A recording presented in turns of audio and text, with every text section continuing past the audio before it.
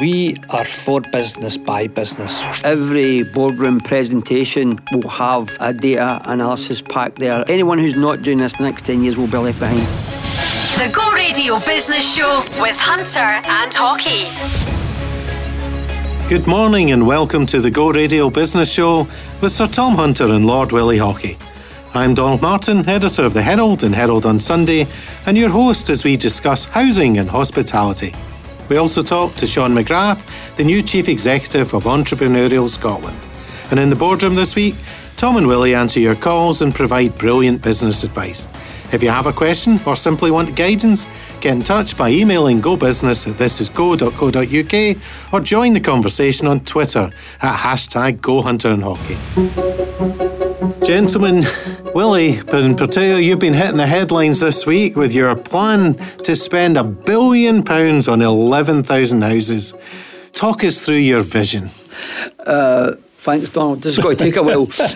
Yeah, for the past 2 years, I've been heavily involved in looking at the whole housing crisis. And after months and months and months of actually going around the world looking at housing projects in Toronto and Philadelphia and Vienna and coming back to Glasgow and looking at the problems and how terrible it is that young families who are striving to get on can't get on the property ladder and they can't get a mortgage, they can't get a deposit to put down in a house. I just thought that there had to be a better way. So this is not an overnight thing. I've been working on this for a long, long time. But one of the things I did was I spoke to everyone. I spoke to architects, I spoke to builders, I spoke to people in the supply chain, I spoke to, everyone involved in house. But nobody had ever taken time to speak to the tenants. So I must have spoke to about 60 people who had mortgages, who had bought houses, but also had been living in rented accommodation. And although there's a lot of talk about, social and affordable housing, one of the biggest problem that we have, especially in the west of Scotland, is actually in the private rented sector. So it's the mid-market, everywhere between, £600 to £2,000, a month in rent. And I just decided that I would try and use the learning that I've had in my own business and the technology that we use to deliver products to see if we could, I think disrupt is the right word, to see if we could disrupt the whole house building and the rental market. So what's going to make your housing different and allow you to make it more affordable? Well, it's easy answer is that we're going to subsidise it.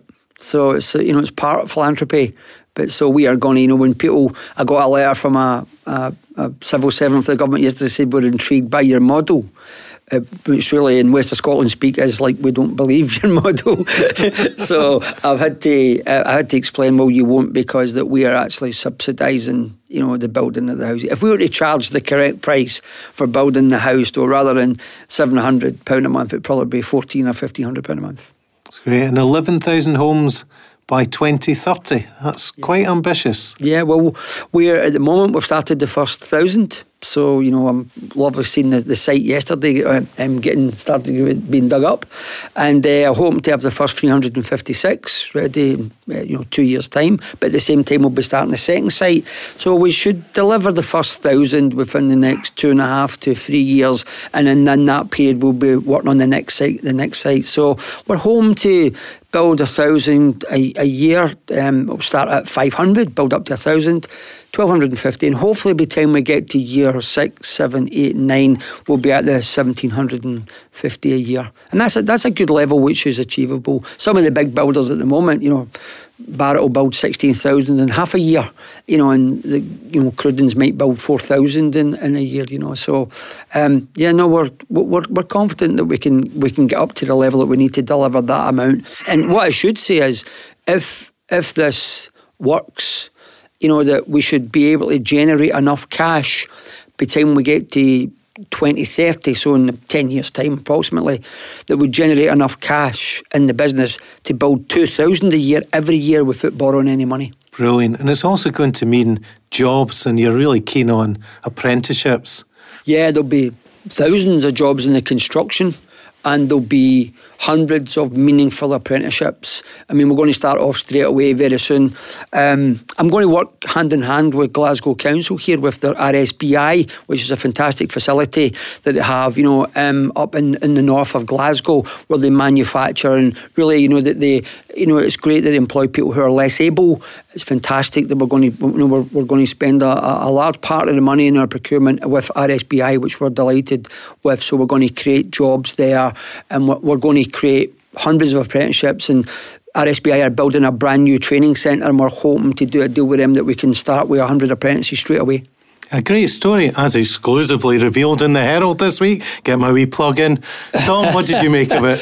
Well, I just think it's fantastic. I think when the history books are written in Scotland, there'll be a chapter on the Haughey family, and Scotland is lucky to have them. So well done, Willie. It's a game changer for Scotland, Donald. It's looking at a market, it's putting the customer, I mean, Willie's just said it, nobody ever spoke to the customer here.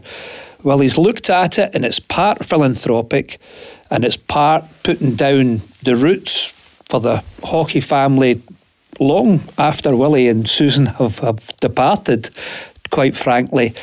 But it is game-changing, it's fantastic, it's just, I'm very proud of my pal Willie. Great. Thank you, Tom. But I'd like to add, Donald, that what we're trying to do here is, I'm going to try and demonstrate to young people that there is a better model than, my home is my castle, I'm going to get a mortgage and I'm going to have equity. This model will give you the equity in your bank every month. Right? If we get this right, in 50 years' time, no one will bother whether they own their house or not.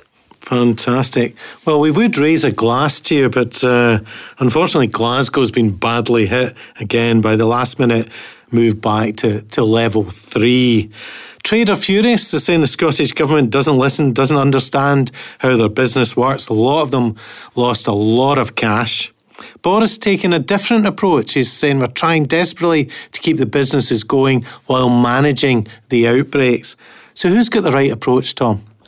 Yeah, so here we go. We're driven by the data, we're driven by the science, we're driven by all sorts of things. But if the Scottish Government had collaborated with people in the trade, they would have come up with a better decision.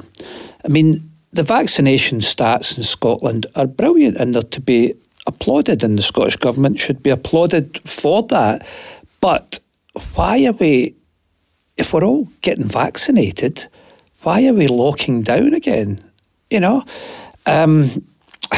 It's the let-off for the government is they can always say, well, we're just trying to be cautious and we're trying to be safe.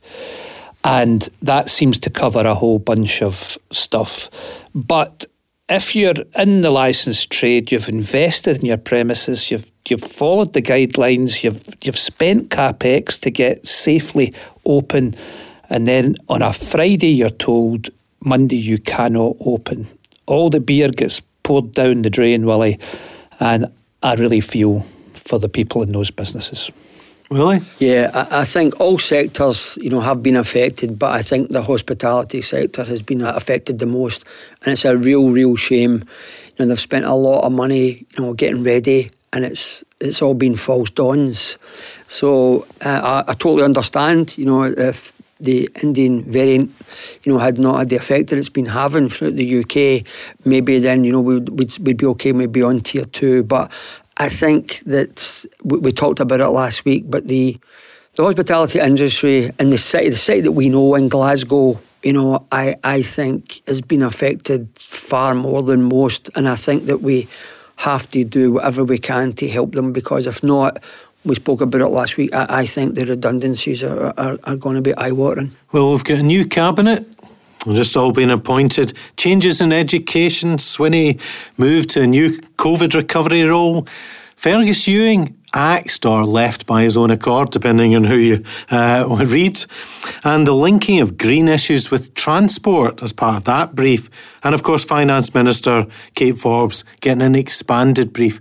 What did you make of the changes and appointments, Tom? Well, I suppose, I don't know much about football, but I suppose it's like the beginning of the season. We're all optimistic and we think our team can win. But, I think there is some grounds for optimism. I think Kate Forbes on the finance and expanded economy role, in my dealings with her, which have not been many, but I've found her very positive. She listens, she gets on with it, and I really hope she's going to collaborate with business to make these better policy decisions. Don't do it to business, do it with business. I also like that John Swinney has got a role in the COVID recovery.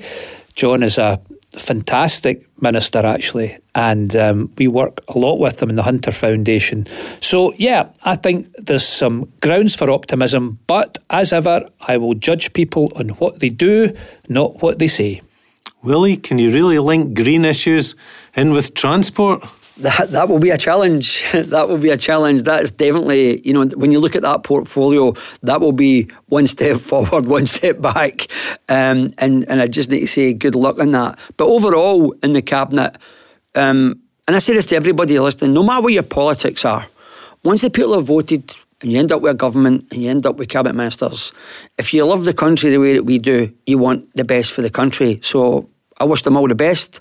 I'm delighted that Kate Forbes has actually had her role extended, so she's got finance and the economy, which is great because they both go together, and I think that's a really good move. And I'd be interested, hopefully I'll be working with Shona Robinson to try and help with the 100,000 affordable homes. But hopefully we need COVID out the way now, and we need to start building confidence in the country, but we need to work together to try and make this a much, much better place to be. Yeah, I mean, listen, Scotland is a small place. We can get the people who matter round a table, Willie, and we can knock heads together and we can make things happen. But, as Willie said many times, and the whole purpose of this show, we're not yet on here talking about our own book. We're on because we love Scotland. We want to see Scotland prosper. And we've got a point of view, there's a lot of business people out there who want to help. They want to make Scotland flourish. They want to do it in collaboration with government, and it's over to government now. Our door is open. All we want is to help. I will make sure that I put an offer out to the Finance Minister, to Kate, to see if she'd be willing to come on the show and maybe tell the people of some of her plans once she gets her feet under the table. Brilliant. That'll be great. Now, in the latest of our series in Great Scots, we tell the story of Sir Robert McAlpine. Born in 1847 in Forth, South Lanarkshire, Sir Robert McAlpine was an innovative builder who quickly changed the face of construction in Scotland. Sir Robert was a pioneer in the use of concrete and labour-saving machinery, and was fondly nicknamed Concrete Bob by many in the industry. At the age of just 22, he formed his own construction company, which still remains in operation to this day under the name Sir Robert McAlpine Limited. The foundation of his company came as no surprise to his peers. Sir Robert left school at just 10 years old, but in spite of his lack of educational background, he firmly established himself early on as both an accomplished businessman and a skilled builder. Over time, McAlpine established his business as a key player in housing development, building vast estates in Hamilton and Lark Hall, before later going on to construct the impressive Singer factory in Glasgow in 1882.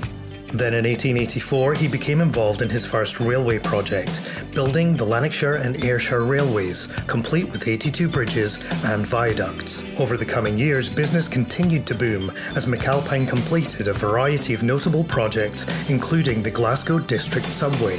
McAlpine's success was rapid, but thoroughly deserved.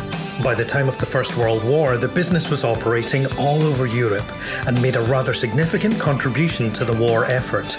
In recognition of this, Robert McAlpine was made a baronet in 1918. Following the war, McAlpines completed a variety of monumental projects, ranging from Wembley Stadium in 1923 to the Dorchester Hotel in 1931.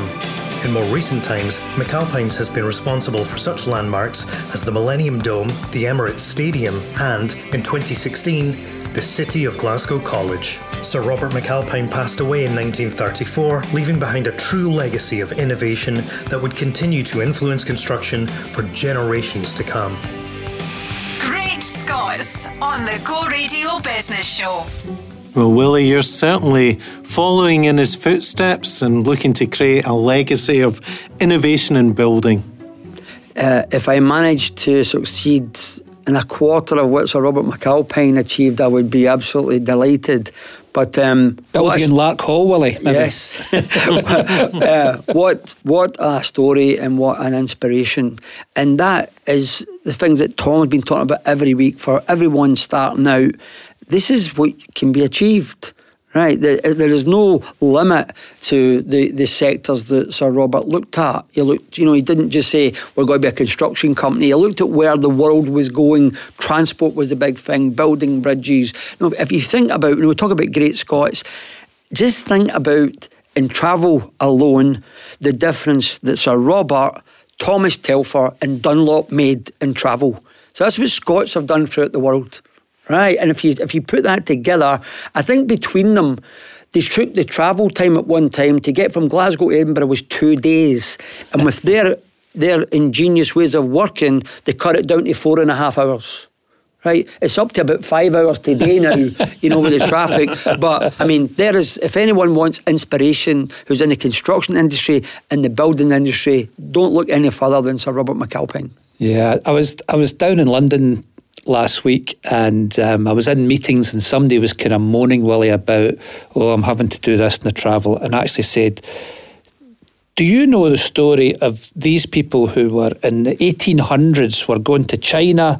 We talked about it, were going to the Far East, and it took them 6 weeks to get there, and you're moaning about going to Cambridge. It's amazing, Don, that when people talk to me about the show, how much that they've really enjoyed the 2 minutes when we talk about great Scots, and it gave people inspiration. It's brilliant. It's great. Coming up after the break, we'll be talking to Sean McGrath, the new Chief Executive of Entrepreneurial Scotland. Don't forget, if you want to be part of the board you can't afford, you can put your questions to Tom and Willie by emailing gobusiness@thisisgo.co.uk or join the conversation on Twitter at #GoHunterandHaughey. This is the Go Radio Business Show with Hunter and Haughey, supporting the lifeblood of the Scottish economy. Welcome back as we are joined by Sean McGrath, the new Chief Executive of Entrepreneurial Scotland. If you want business advice or have a question for Tom and Willie, you can email us at gobusiness@thisisgo.co.uk or join the conversation on Twitter at #GoHunterandHaughey. Sean, congratulations on your appointment and welcome to the show. Donald, thanks a million. Really great to be here. Firstly, for the benefit of any listeners who aren't aware of Entrepreneurial Scotland, what is the organisation and who is it aimed at? So, Entrepreneurial Scotland Foundation's an independent charitable foundation, and we've been going in one shape or another now for the last 25 years. And our mission at Entrepreneurial Scotland is to make Scotland the most entrepreneurial society in the world. And the organisation exists really to promote the power of entrepreneurialism, and not just the traditional concept of an entrepreneur in terms of someone who sets up a business and runs a business, but actually entrepreneurial thought and people who can think, act and lead in an entrepreneurial way. What we try and do is we try and work with people who have the potential to be entrepreneurial, whether they're running a business now or leading someone else's business, or whether they're young people who have the potential to go on to be that next generation of future leaders that Scotland needs. You're currently the finance director and you take charge in July. Is it not about worrying an accountant in charge of innovation and enterprise? Are you trying to suggest the two things don't go together, Donald? I need to be really careful because my boss is also an accountant. So I'll swap that around. What will you bring to the role as a CEO? No, look, it's a great question. And actually, it's one I'm really pleased that you ask, because there is a perception, and in a lot of cases, quite rightly, a perception of accountants and how accountants are. But genuinely, hand on heart, I believe that accountants themselves can be an amazing source of entrepreneurs and entrepreneurship. And those that aren't entrepreneurs are an incredible resource for people who are entrepreneurial. I can't remember who it was that said it, but what's that old phrase that you need a good priest, a good accountant, and a good doctor. So I'm not sure which one of those categories I'd fit into, but it's those things that are important. And so we work actually with ICAS, and we do a bit of work with them around how do we help accountants to understand how an entrepreneur works and how their mind tackles problems, and how can they best support people who are entrepreneurial. You worked in sales with leading brands, including, I believe, Red Bull and Monster.com, but you took a 70% pay cut back in 2011, I believe, to retrain as an accountant. Why? Although obviously it's paid off now. But, what made you do that then? Yeah, I didn't have enough foresight to see that it would pay off to this level, I have to say. But I get asked that question a fair bit, and to be honest, it was a really easy decision. I was working in sales at the time, and I was having a great time, and I was quite successful at it and doing quite well. And I found myself going out and dealing with business owners and people running businesses, and I always had an ambition to sit in that chair. I always knew that I wanted to lead, and I wanted to influence the growth of an organisation. And I started to talk to the people who were running the businesses, and I really found out that actually a lot of the decisions were made by either the finance director or they were made by the managing director, who, as you know, suddenly was an accountant or was previously the finance guy. So he's doing a great job, by the way. Amazing job, I've heard. Yes, amazing job, yeah. But so for me, it was pretty clear that, look, it was a route towards where I wanted to go. And it's funny because actually the skills that have helped me, or the attributes that have helped me to kind of get to, thankfully, this position today, are not necessarily the ones I learned as an accountant. They're the ones I learned when I was in sales on the coalface of things. But it was the credibility that I got as an accountant that helped me to progress and push on and gave me the basis. Before people start feeling sorry for you with a 70% pay reduction, we should tell them you're on 600 grand a year. Oh, easily, at least, of course, yeah. I'm not sure who was signing that paycheck. Yeah. The chairman likes to joke with me at Entrepreneurial Scotland, because I told him the story about how I handed back the keys to my company car and got on the bus to head down to Deloitte and retrain, and he jumps in because he's Colin Robertson, Alexander Dennis. He goes, I hope it was one of my buses. What do you see as the main challenges ahead, and for the organisation itself? There's an abundance of challenges out there. Organisations like ours wouldn't exist if there weren't. But our biggest challenge, there's kind of two huge challenges that we want to face and that I'd like to try and tackle as CEO. And the first one is a cultural challenge. It's a cultural change within Scotland. And you'll have detected from the accent that I'm Irish myself, and we have the same issues across the water too. It's this cultural, resistance is the wrong word, but this cultural issue with getting ahead or being successful or wanting to be successful. And a fear of failure and people branding you as a failure when in actual fact failure is the best route to success. So we have a huge mission in front of us, a huge challenge in front of us to try and bring people together and to help them to understand the importance of connecting with other individuals to create a cultural change where it's okay to succeed. Sean, can I ask you, Tom has been involved with most things entrepreneurial from day dot. I mean, I think he was at the forefront of the starting of Entrepreneurial Exchange back in the day before it morphed into Entrepreneurial Scotland. One of the things since I've been involved in it that I've hoped that we could absolutely deliver was a connectivity, and that the conveyor belt from start-up to successful business, that people work together. And it's fair to say that Tom and myself have seen over the years that has not always been the case. Where do you think we are in Scotland with people getting on and trying to work together, the different various organisations that are part of the chain? That's exactly, that's challenge number 2 for us. So that's exactly what we're trying to solve as well. So we do a great programme with the Scottish Government called the Can Do Collective. And the idea behind this, it's based on collective impact, which is a methodology that came out of MIT. And the idea is about bringing people together. It's a very simple idea, bringing people together to collaborate on a thing that they're passionate about and setting an individual vision that everyone can follow and then corralling them and pointing them in the right direction. So we do that in conjunction with the Scottish Government, and we do it to bring the ecosystem that supports entrepreneurs together. And we have over 80 organisations that are involved in that, and we're all rowing in the same direction. And the collaboration that comes out of it is amazing. And it's one of the things that we see as a huge challenge going forward. So there's connectivity on an individual basis and connectivity on a government basis and business basis.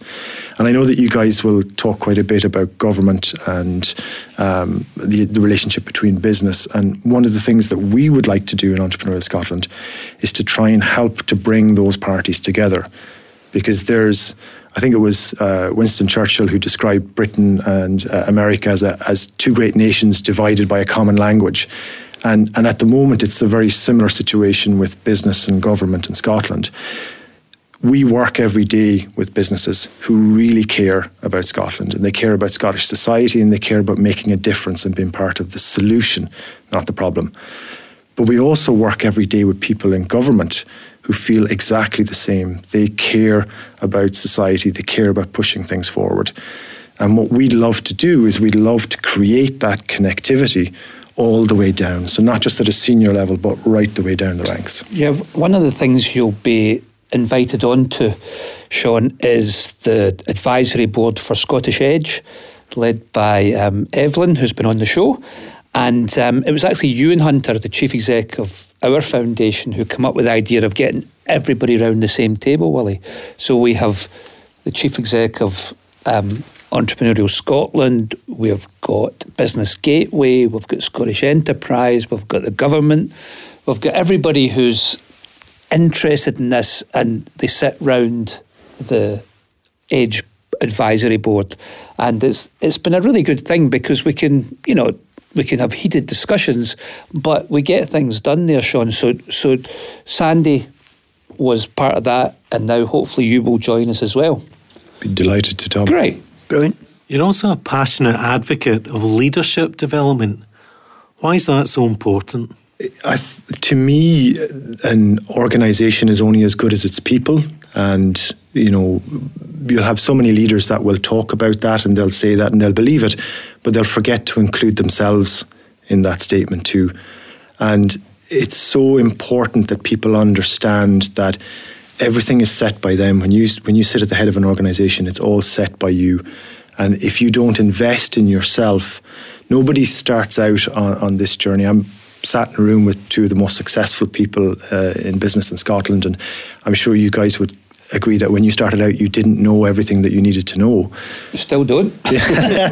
Not halfway there. You might say that now, I possibly couldn't. Every day's a school day for us, that's for sure. Yeah, so that's what we're trying to drive at. And actually, the things that we do at Entrepreneurial Scotland in terms of connectivity, really, we don't teach people anything particularly new, because there's a lot of amazing knowledge that's out there that they can find themselves in books, and YouTube's an amazing resource. There's lots of knowledge out there. It's actually about bringing them together with other people in the same situation as them and helping them to learn from each other. And most of the business leaders that I speak to, it's actually personal things. It's their own confidence and their own resilience that actually is what's leading the journey for them. We also hear a lot about upskilling, but what are the key skills you need to be a good leader? So we talk a lot in Entrepreneurial Scotland about entrepreneurial CPR. And when we talk about that, what we talk about is confidence, passion, and resilience. Now, I'm an accountant to trade, so if it doesn't fit on a spreadsheet, if you can't put it in the balance sheet, my training tells me you can't value it. But yet here I am talking to you guys about confidence, passion, and resilience, three of the most intangible things that you can find. But they're the most important skills that we can impart on people. And it's funny because people will often come to us and they'll say, right, well, I need to bone up on my project management skills. I need to bone up on my finance skills. I need to do this. I need to do that. And when we get down to it, they don't. They don't need to bone up on those things at all. They need to bone up on their confidence and their resilience to protect their passion, for their business, because without that, they can't succeed. Excellent. Is that right? Is it about the passion for the business? Yeah. I mean, I think, Sean, is there anything Willie and I can do to help? Because, the whole reason Willie put the show together was it's for business, by business, and we say it every week, but we genuinely want to help. And I should say to the people who are listening, enjoy the show. Sean played a part in the show actually coming to fruition. I had the idea to do it, and then Sandy told me that Sean had been a part of a similar show in Ireland, and I phoned him, and he actually convinced me. It was him that convinced me to start the show. So thank you for that, Sean. And for the people who don't know out there, you wouldn't be listening if it wasn't for him. Well done, Sean. That's amazing, yeah. And thank you for the royalty checks, of course, that'll flow from it as well. Yeah. Very pleased. Yeah. No, but we are delighted, and we are going to try every single day to work on that connectivity. So that big problem you've got that you're trying to solve, we want to help in any way we can by that. That's amazing. And a huge thank you to you guys as well for this, because one of the reasons that I'm so pleased and so keen to be involved is because community is the work we do with the government through collective impact has taught us, collective impact methodology has taught us that together we can do so much more.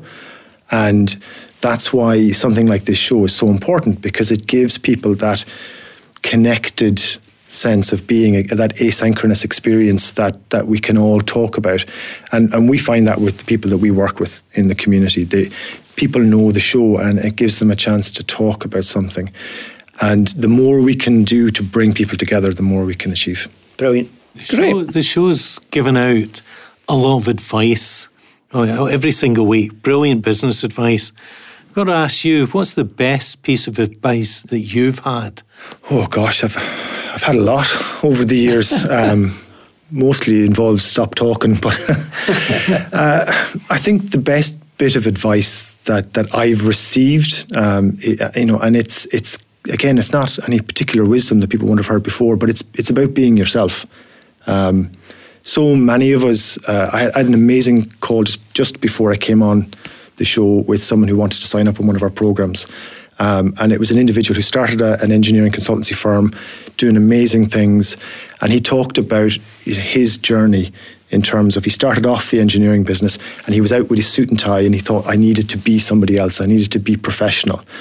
And he realised once he dropped that and he was himself, and he just presented himself as the nice, likeable guy that he was, that his business took off. So as long as you are passionate about what you want to do, then just follow that and be yourself. Good advice. Fantastic advice to end on. So yes, I'm passionate about my job, but I think I need to look at an accountancy course if I'm going to go anywhere. But thank you, Sean. Coming up next is The Board You Can't Afford with Hunter and Haughey. If you're looking for some business insight or have a general business question for Tom and Willie, please email gobusiness@thisisgo.co.uk or join the conversation on Twitter at #GoHunterandHaughey. The board you couldn't afford. This is the Go Radio Business Show with Hunter and Haughey. Welcome back as we go into the boardroom with Hunter and Haughey and answer your calls with business advice, insight and inspiration. It's the board you can't afford. If you have any questions you want read out on the show or wish to speak directly to Tom and Willie, you can email gobusiness@thisisgo.co.uk and you can join the conversation on Twitter at #GoHunterandHaughey. We're going to our phone lines now, and first up is Jacqueline Lamb, who's the Chief Exec of the Indigo Childcare Group, which is a social enterprise based in Castlemilk. Welcome to the show, Jacqueline. Hi there, thank you for having me. You've got a question for Tom and Willie. Yes, so we're about to enter into a partnership arrangement, a loosely termed partnership arrangement for a new project that we're working on. And I was wondering if you had any advice or guidance for us in terms of the best way forward in terms of making a collaborative approach successful, something that keeps it simple but protects both organisations. What your advice would be? Hi Jacqueline, it's Tom here. How are you doing? Good, thank you. Good. Thanks. So listen, first of all, tell me a wee bit about Indigo Childcare Group, how it came about and what you're trying to do. Give it a wee plug. Sure, that's great. Thank you. So, Indigo Childcare Group we're quite a unique organisation in that we offer childcare solutions for families with children from 6 weeks through to 16 years. So a parent can come to us with their baby at maybe 6 weeks old, and they don't ever need to worry about childcare again. Because we'll transition them through all of our different services all the way through until they're 16. So I think for working families, that's really crucial. But I think more so in terms of our ambitions around outstanding quality, then what that means for our families is that we're working really hard to raise aspirations in areas of quite significant deprivation in some cases in and around Glasgow, raise their aspirations in terms of their attainment and their learning, so that the outcomes that they have in future are exciting and positive. Right, good. Well, I mean, it sounds a fantastic organisation, Jacqueline, and you're going into this collaboration. I think you've hit it in the head. Keep it simple. You know, people do business with people. So if you can say, this is what I want, your collaborator can say, this is what I want. Is it going to work? Let's learn by doing. Let's keep it simple. Let's keep communicating. And let's go on with it. I mean, that's the only tips I can give. Willie, what are you thinking? Morning, Jacqueline. Good morning. Thanks for calling in. Thank you. Jacqueline, I'm very, very fortunate that most of my larger contracts throughout the world are actually partnerships. So they're all built on collaboration. Yeah. And the one thing that you've got to have to make any sort of JV work with collaborating is trust. Yeah. Right. So forget about legal documents, forget about how you've protected yourself, that you have to absolutely trust that the people that you're collaborating with are what they say in the tin. They will deliver, and they will work hard to work with you to deliver that. And I have to say that I've been very fortunate that with some of my clients, as I say, through the globe, that we're probably on our 4th or 5th contract with them. Walmart, Coles in Australia, Marks and Spencer's here. I think that we said at the start that when we signed this huge document for the collaboration, that although we have this legal document that's cost us a fortune, the first time that we actually have to look at the document, then the partnership is over. Sure. So I think for you, it's make sure that this partner is an absolute correct fit for what you're trying to achieve. Sure. Great advice, Sarah. Yeah, that's really, really helpful. Could I quickly ask if you have any thoughts on the best way, I guess, to work together to create that thinking? I would spend a lot of time with a potential partner, hours and hours, days and days before I signed any agreement to be 100% certain that it was going to work. Have away days, get your ideas, find all the things that you'll not agree about before you get into the partnership. Sure. Yeah, and if these are not surmountable, then fine. You've got a problem, or you'll know that things are going to be okay going forward. Yeah, John? Jacqueline, that's great advice from Willie. So will you keep in touch with the show? Let us know how you're getting on, and listen, good luck with it. Yeah, we'd love to. Thanks very much. Right. You're welcome. Good luck. All the best. Ta-ta. Bye-bye. Thanks for Bye. the call. Bye. Okay, next up is Dougie Morrison, a Youth Employability Coordinator for Working Right. Dougie, welcome to the show.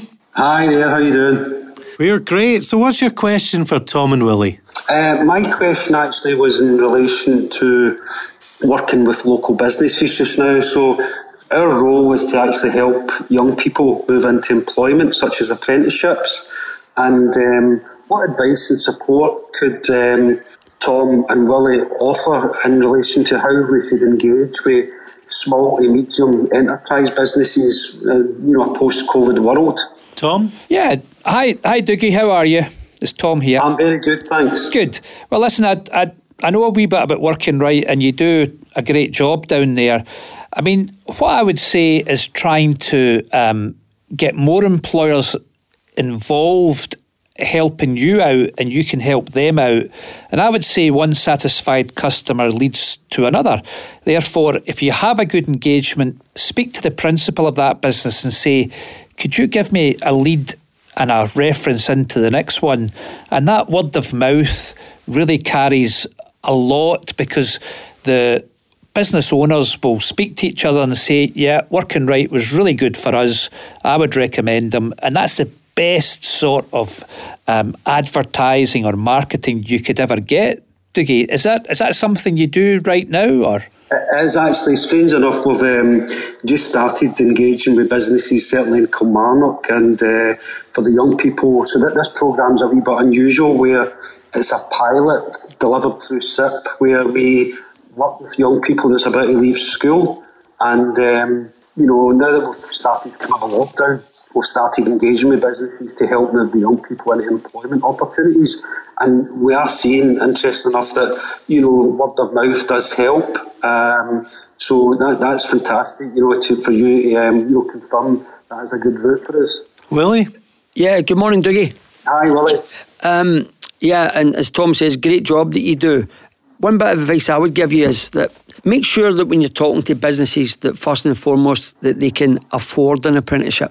Right. Okay. Right. So don't feel as if that you're trying to foist kids onto people. So obviously you'll start off with the big companies, then work your way down to the SMEs. Sure. Yeah. And also, in my experience of this, where we have done this quite a bit, is that try and get a real good idea of what the kid would like to try and do. Yeah, in fact, and if you've got an understanding of that, then try to match them, with local authorities. And to be honest with you, in my experience, it's always been that slick presenter who's always came and convinced me to give another chance to someone else. So I think that you need a really good forward-facing salesperson that interacts with the various companies. Magic. Is that helpful then for you, Dougie? No, I tell you what, that's great advice. And, again, that's part of our programme, Willie, where 3 months we work with them to make sure that they kind of roughly know what they want to do, which seems to be working for us. Yeah. So, listen, Dougie, that's brilliant. I think the Hunter Foundation are supporting you down in Ayrshire as well. Yeah,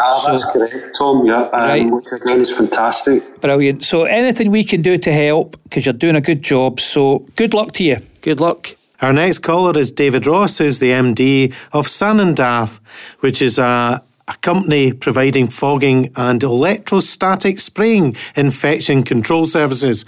Wow. Struggled to get that out. So welcome to the show, David. Well done, Donald. Thank you. What's your question for Tom and Willie? Okay. Well, over the last year and a half, all businesses have been affected by the COVID-19 pandemic. Sanandaff, as you said in your intro there, specialise in disinfection and decontamination. We provide industry-leading infection control services. So as you guys can imagine, we have seen massive changes to our business over the last year and a half. Pre-COVID, we were mostly working for NHS or private medical for laboratory clients, people that really needed zero viruses and bacteria in their environments. But now we're providing infection control across all sectors, from national transport to nurseries, care homes, offices, factories, really just about anything. So my question really is, what do you think the future will look like for infection control in the UK as businesses are striving to ensure safer workplaces for their staff and their clients? And in your opinion, are businesses aware of what they can do to create and maintain those safer environments? Well, that's a tough question, but I think Willie's ready with an answer. Morning, David. Morning to you. Morning. I think, obviously, as you say, your business has boomed during the COVID pandemic. Yeah. I think that there'll be a whole new industry spawn out of this. I don't know about the level, how it'll be sustained, on the demand, but I definitely think that your horizons will be opened in your markets. There'll be new channels everywhere. I'm hoping that we do learn from this. That obviously we're involved heavily, as you know, in retail. So, I believe that all the multiple touch points, I think, will be sanitised from now till forevermore. Yeah. That won't be a short-term thing because of COVID. Tills, everything that you're operating where multiple customers, 100,000 customers a day are touching the same services. I think now there may even be legislation. Now, I don't have an insight there. I'm not saying that I'm part of the government, but I think it may be something they'll look at going forward. So I think there's a huge opportunity for your business, and obviously you have geared up for that this year, and hopefully that will continue. You may see a slight dip I think, in the next year, 18 months, but I think that there'll be greater opportunities than you first thought when you set up in this business. No, definitely. Yeah, thank you. Tom? Yeah, morning, David. Morning. I agree with Willie. I think we're not going back. I mean, who amongst us had heard of a pandemic 18 months ago? We just didn't know anything about it. But now, obviously, it's never been out the news and there's no going back here. So I think you're in a great space here. And it's all about you being close to your customer, listening to what the customer needs and actually offering things that the customer might not even know they need, because you're at the cutting edge of this. So I think you've just got to stay close to everything that's going on and hone the services you want so the customer goes, right, I can get this from Sanondaff. How did the name come about? It's Maltese, clean and hygienic. The business was set up in Malta many years ago, and it's been in the UK for about 6 years now. Right. So it's a franchise business. So I've got West Coast Scotland for this work. So it's a horrible way to become busy. At the end of the day, it's a terrible human tragedy involved in this, and we've got to remember that. But I'm trying to now develop the business so that it can cater for all the new folk that are wanting our work. So it's just very, very strange times we live in, I guess. Yeah, I mean, listen, you're providing a great service, so don't apologise for it. I think their businesses have prospered through COVID, and that's absolutely fine, because you're providing an essential service now, which frankly 18 months ago I didn't know we needed it, but I know now. So listen, good luck. Well, not to feel guilty about it, you're absolutely right, it is a tragedy what's happened, but hopefully you're part of a solution, and hopefully preventing another one. So good luck, and you can keep in touch with the show and let us know how things work out for you over the next 18 months. Will do. Thank you very much indeed to you both. Thank you. Yes. Good luck. All right, David. Good luck. Cheers. Right. We were talking earlier, gentlemen, about Willie's fantastic vision for 11,000 homes, and he said he's never used PR, but it reminded me that this is about 30 years ago since Gerald Ratner made his infamous speech, if you remember, to 6,000 people at an Institute of Directors event, where he joked, "We do cut glass sherry decanters complete with 6 glasses on a silver-plated tray. People say, how can you sell for such a low price? I say, because it's total crap." So, have you ever regretted a public statement, and why? Willie? Yes, I have, and but it wasn't in that vein. Many years ago, Tom will remember this, when you won the Entrepreneur of the Year award, then you were the victim that had to go up and do a presentation to all the businesses up at Gleneagles the following year. Yep. And I thought at the end, you think you're in a room with friends and everyone, and you forget that there's maybe journalists in the room. Mm-hmm. And the dreaded journalists. Yes. So I gave the crowd, 300 people, an exclusive that I was signing a new 10-year contract with Asda the following week. And I completely panicked after it in case it was going to be in the papers the next day, and I'd not signed it yet. So I'm very, very fortunate. I would say that the journalists, I had a word with a few of them at the end, especially the gentleman for the Times, I think it was Terry Murden at the time, and says, guys, look, do me a favour. There's a lot of jobs in the line here, please. I don't want to be ahead of the game. And to be fair to them, they gave me their word and they didn't print it. But that was certainly a time when I was panicking for a few days. You can trust a good journalist. Anyway, Tom, ever made a statement you regretted? Oh, all the time. But I think I do. I think. Well, I wasn't thinking of spending that much, but anyway. And I think it's in this day. I mean, Ratner. That was before social media. Yes. But in today's cancel culture, you got to be so careful what you're saying. But I think Willie's saying he doesn't use PR because Willie just speaks to the journalist and that's it. And it's from the horse's mouth. And that's the best way to do these things. Going through middle people is difficult because the message gets watered down and it's not quite what you wanted to say. So you need to be careful today with cancel culture and all the rest of it. And it's a bit of a minefield, I would say. Certainly minefield, Willie. Yeah, I would just add to that, one of the other reasons why I've not used PR and why I'm not on social media or anything like that is because in this city, if you ever get involved with Celtic or Rangers, you don't need to pay for PR. You get it all for free. Well, what advice would you give your team or anyone setting out in terms of promoting and protecting the brand? Yeah, I think somebody said it. I think it was Sean who said earlier on about be yourself. As the owner of the business, you got to lead from the front, but you got to be genuine. I think people kind of sniff out bullshit at 20 paces these days, Donald. And is it a genuine thing that you're saying? Are you representing what your company is really about? And obviously, as the owner and the leader of that business, you got to lead from the front. And it's as simple as that. It was interesting that we made Anne and Taylor Ferguson on last week, that they indicated that they'd spent a lot of money on marketing, which really hadn't paid off, and then they were introduced to PR. I think they mentioned Peter Sampson, I think, who's been a friend and part for many, many years, and they said that made a big, big difference. So there may be sectors and there may be things where PR is better than marketing, but I'd like to ask Donald Trump that one. Well, there's nothing better than a journalist you can trust, isn't that true, folks? Absolutely. Have you found any? Can you tell us about any? Aye, just to come off it, the Herald's full of them. Aye, it's full of it, the Herald, that's for sure. And talking of PR, we'll put a nice bit of spin on it, because next week's show, which will be a belter, obviously, is the last for a wee while as Tom and Willie take a summer break. I think people need a break from us, Donald, if I'm honest about totally it. Agree. But anyway, your suggestions and ideas to build on the show's success keep flowing in. Don't forget, the best ones will receive a copy of the Scottish Enlightenment book by Arthur Herman, signed by Tom and Willie.